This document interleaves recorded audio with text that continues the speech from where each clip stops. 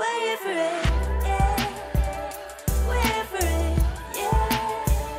Wait for it, yeah. Wait for it, yeah.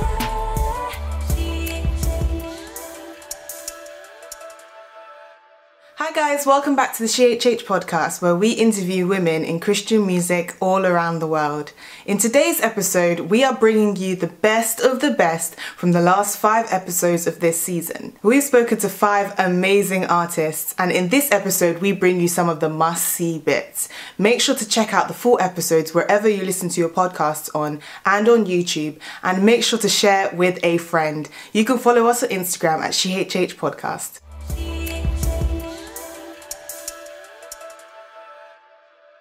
So just kind of playing on the fact that you're UK gospel artists, a lot of people that sing in church and, have a nice voice and maybe sing in the choir, lead praise and worship, then go on to be a gospel singer or gospel artist. They just assume that that's the next progression in the whole thing. So whereas you've kind of like mentioned in your bio and just about yourself that you believe that you were called into it. And so we kind of want to just ask, what are the signs that God gave you and you were called into this ministry? Definitely. It's a good question. I mean, I think it's always very good to be transparent and open about the journey. As you said, some people just think 1 + 1 = 2 and that's it. But there's definitely a journey. And I think it's so nice that each one of us, each worship leader, we all have a different story to tell. And that story will resonate with someone somewhere. But I think for me specifically, I grew up in church. I've led the youth choir in church, and I think just being in roles like that definitely gave me skills. It definitely helped me to understand how to appreciate people, to not take people for granted. It taught me so much. And I think one main thing that I will say is, in terms of service, like service is so important. And I think I've come to realize that when you've been given that opportunity to serve, and then you then go on the flip side and people are serving you, I mean, it will definitely put you in that humble spot, because you know how it is to be treated on the other side. Do you know what I mean? So yeah, my journey has gone through singing in church, leading choirs, as I've said, to being a backing vocalist for worship ministers. And again, I think it's just always that privilege of seeing how things have been done. So I would say that was almost like a training ground for me. So it's like, I'm not just going to send you out there. And I'm just immediately reminded of David. He had his training period, before he could kill Goliath, he was there in the field. He could kill a lion, he could kill a bear. But yeah, definitely, I would say we should not forsake the training grounds. So that's what I would say. Amazing. And in that journey that you were going through it, did you ever have a point where you mentally noticed that this is God telling me one day I'm going to be doing this as a career or as a ministry to pursue? Did you ever have moments like that? Do you know what? Like from the age of 10, I knew, or even before, I knew that I loved singing so much. Like, I always share this story that my mum bought me this creative box, and it had like colorful paper, and I was really into arts and craft and all that. And I remember specifically using those colored pieces of papers to like write songs. And I've shared this on my Instagram as well, and on my YouTube, that I actually put together like a leaflet, so to speak, and on the front of it said "My Dream," and I actually like wrote down a list of songs what I want on my CD, and that was from the age of 10. And I always say, like, we should never be shy of writing the vision. And it's just so nice that even though I was young and I wrote it down, I wasn't knowing that I was actually doing something. Do you know what I mean? Like almost speaking into my future. So when I look back, I'm like, this has actually been since I was like really young. And I think yesterday. And literally on the journey, I feel like God has spoken to me in different ways. He's spoken to me through dreams, through just, if I do go and minister, I just see what God does and what takes place, when the Holy Spirit is present. And I'm like, why wouldn't I want to walk on this path, knowing that people are being blessed by it, people's lives are being touched by this. Like, this is a ministry. So yeah, I think definitely God has shown me in different ways that this is the path that he wants me to walk on. Because trust me, there was a moment in time that I was like, gospel music, mainstream, like, which one should I do?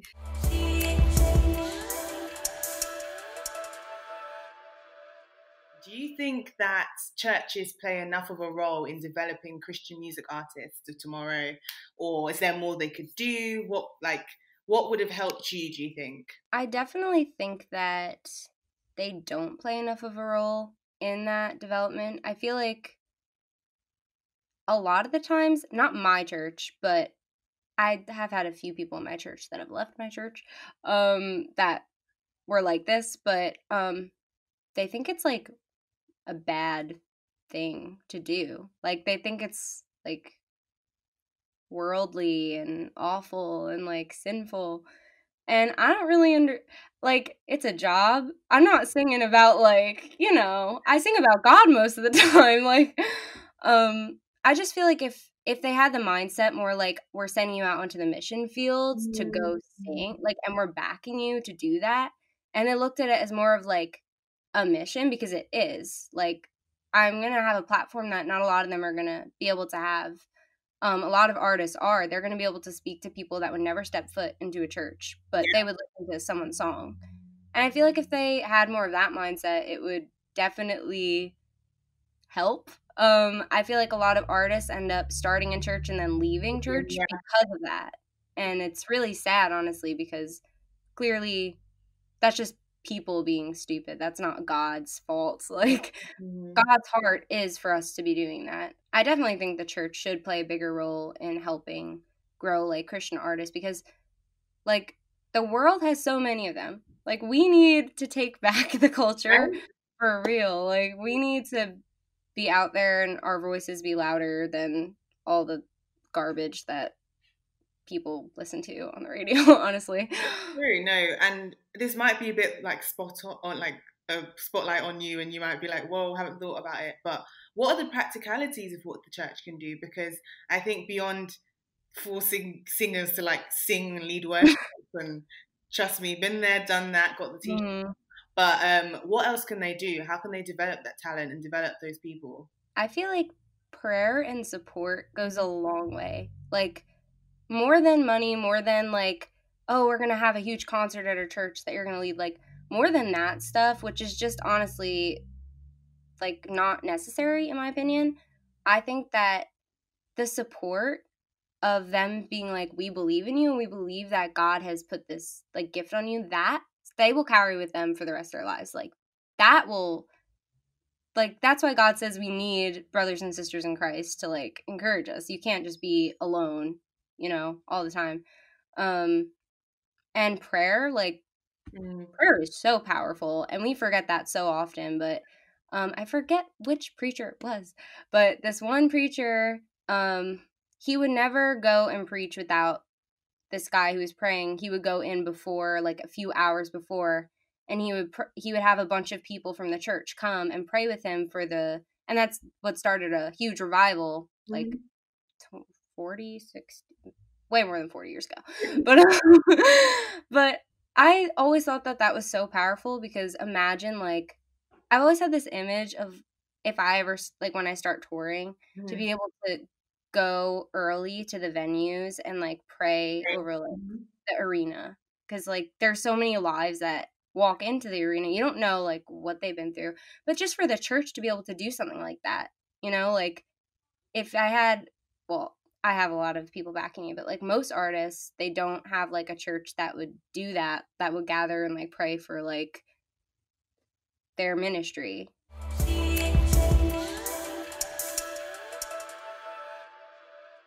And even just speaking more about the music, because obviously this is a music podcast.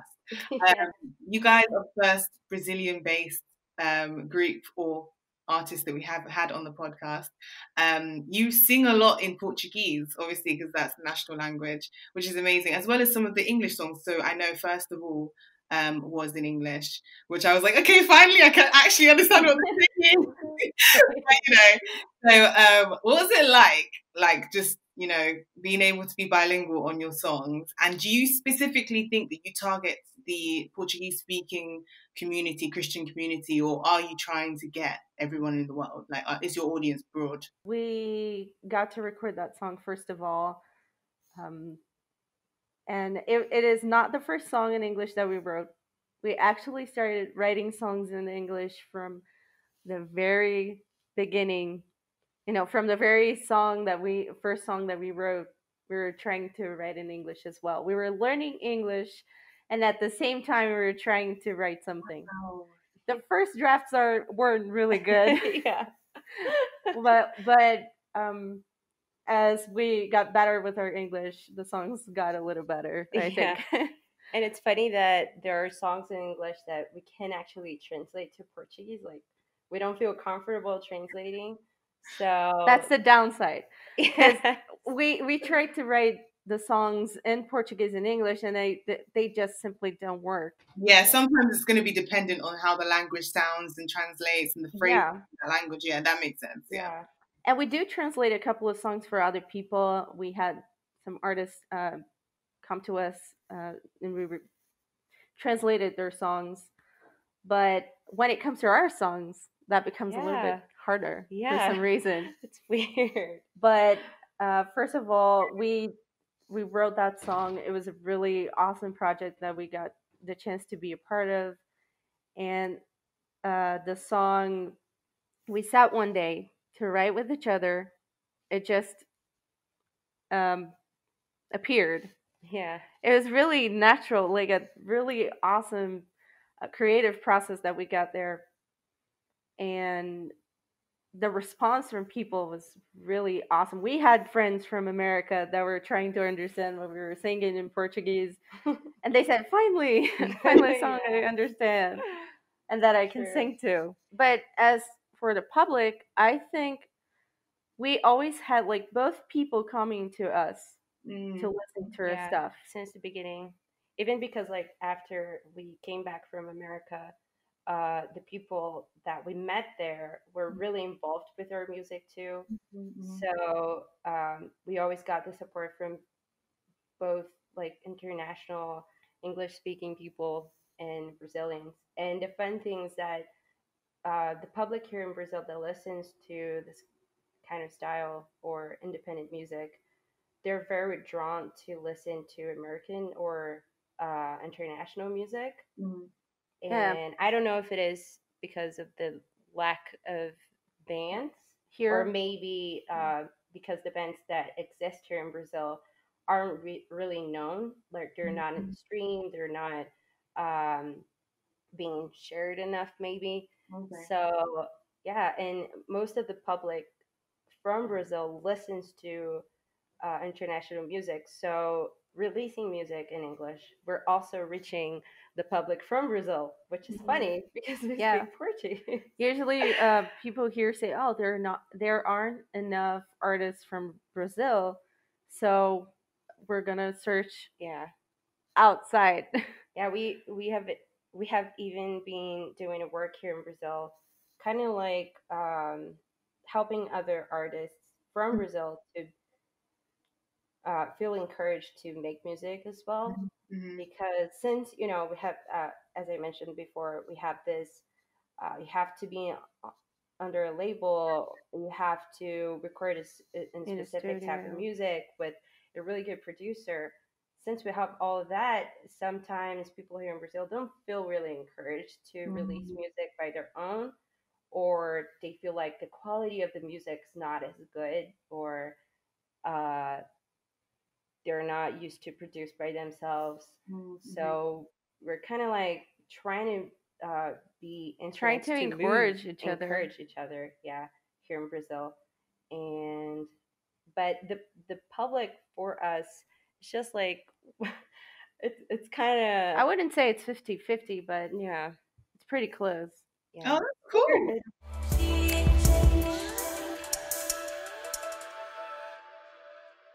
It's funny. I did an interview, so this interview is like it's gotten me so many other interviews. I'm like, really? Like it was this guy from the UK who hit me up one day. We just chatted, and he did this write up, and he got a lot of things wrong, but he got like some juicy stuff in there, you know. So people reach out to me, and they're like, "We heard you were a Satanist," and I'm like, well, I mean, listen, if that's gonna help me get the gospel to you, we'll make sure you get the gospel. But no, so I was gonna sell my soul for money, and I was gonna sign a deal with a major label through a distributor, slash quote unquote artist developer who was actually just a brainwasher, handler, who was, you know, in the business and is still in the business of just taking artists who have talent and just brainwashing them so that they can be in line with the agenda, that a lot of mainstream media has. And so, you know, it is what it is. You know what I mean? It's just the world we're in. Money is power, and so a lot of people with a lot of money have a lot of power, and so that's it doesn't need to be this kind of mystical, like, there's so many conspiracy theories, which is actually a term that was coined to kind of devalue the truth of those very theories that are very much true. But yeah, that's another podcast actually. But but yeah, so I had that encounter, and it was life changing. It's actually the reason why I became a Christian. Ooh, Yeah, wow. so that was the reason why. So when I went into that space and I encountered the quote unquote pleasures of living on the other side or working for the other kingdom, because you know there are two kingdoms, a kingdom of light and a kingdom of darkness, and so they're literally like working simultaneously, in parallel, to one another. And so a lot of people, they're not seeing like what's happening in the spirit. They're thinking it's just like, oh, I get up, I get ready, I go to work, and it's just this kind of robotic, senseless, sheep-like deep state. I'm dropping some code words. But yeah, like once you wake up out of that slumber, you can see the both happening and working at once. And so for me, what snapped me out of that deep state of sleep was just being in the room and having the deal in front of me. And it sucks that I had to go all the way there, but then again, you know, being the personality God gave me, just being kind of like the go-getter, like a little rebellious kind of, just, I guess, courageous, I don't take no for an answer person that I am, I actually made it to that room. And it was kind of cool, but also really scary, just to see how evil is actually a thing, and there are people who have given themselves over to it and are willingly working in collaboration with it. That woke me up real quick, and I realized that the God that I was taught as a child was actually real. Because the way that my mind works is, well, if there's darkness, then there must be light. And so if there's evil, then there must be good. Like we live in it's a dual world. There's a duality to the world. And so I had been engaged into some like new agey stuff and just a bunch of other kind of crystals and just like trying to find how to channel whatever I needed to channel to to get whatever I needed for myself, and in that moment it was like it just all made sense. Like there's only one door. There's like there are a lot of walls, but there's only one door. And so One way, one way. And so I had this encounter, and I said, I was able to say no, and kind of just miraculously was able to leave that space without being harmed too much. I was harmed more mentally and emotionally because of just the mind control aspect of it, but not so much physically. And then I just went back to my hotel, and I was like, God, if you're real, like I want to know who you are. And I also was like, yo, like I'm gonna die out here. Like I'm by myself in LA. I was in LA doing this. And so I had flown across the country, and then I went back home right after that happened, it was like the next day my flight went back home, and I remember arriving at the airport, and my ex-girlfriend at the time, I was in a domestic partnership for a few years, she was like, something's wrong with you. She just knew like something had happened to me, and just the look in my face, and I was very out of it. And just, I mean, some of the things I saw in the room were very things I wouldn't even put on the record right now, because they're just very, I'll tell you them when I visit you in the UK. But like just things that were just scary, and like almost like you wonder if it was real what you saw.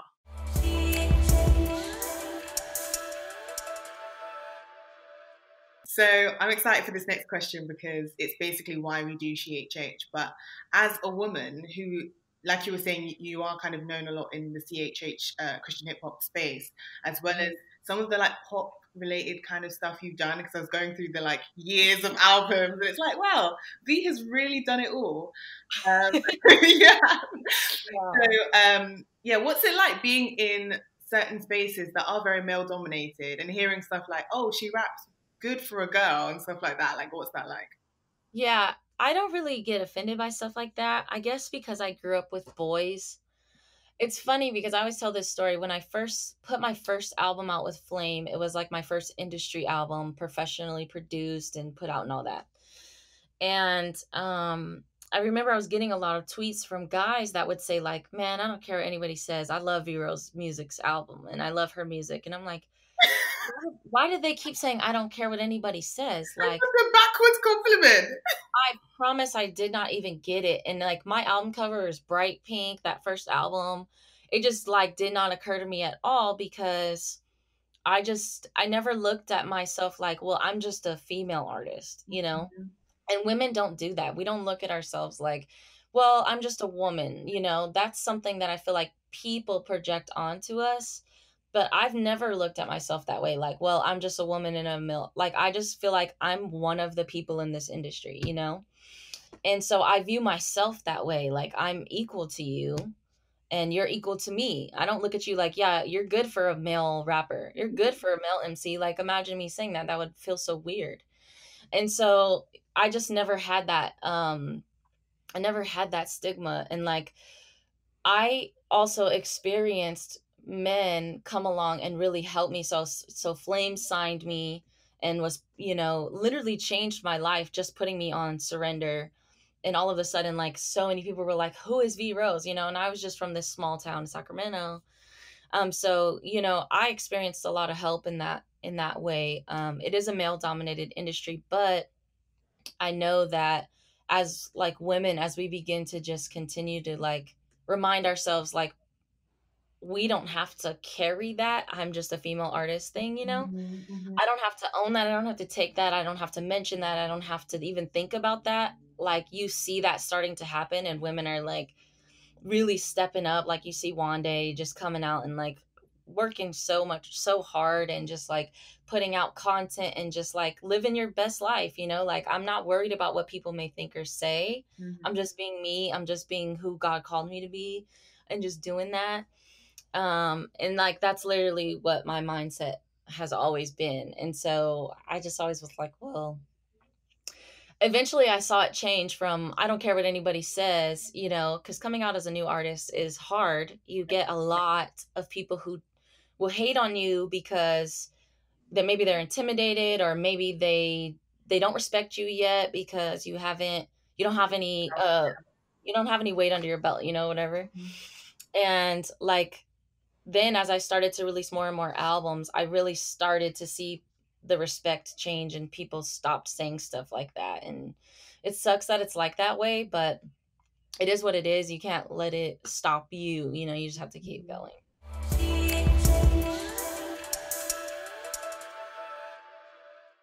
Hi guys, I hope you enjoyed that episode. If you did, make sure to leave a like rating wherever you're listening to this, and to follow us on Instagram at SheHH Podcast.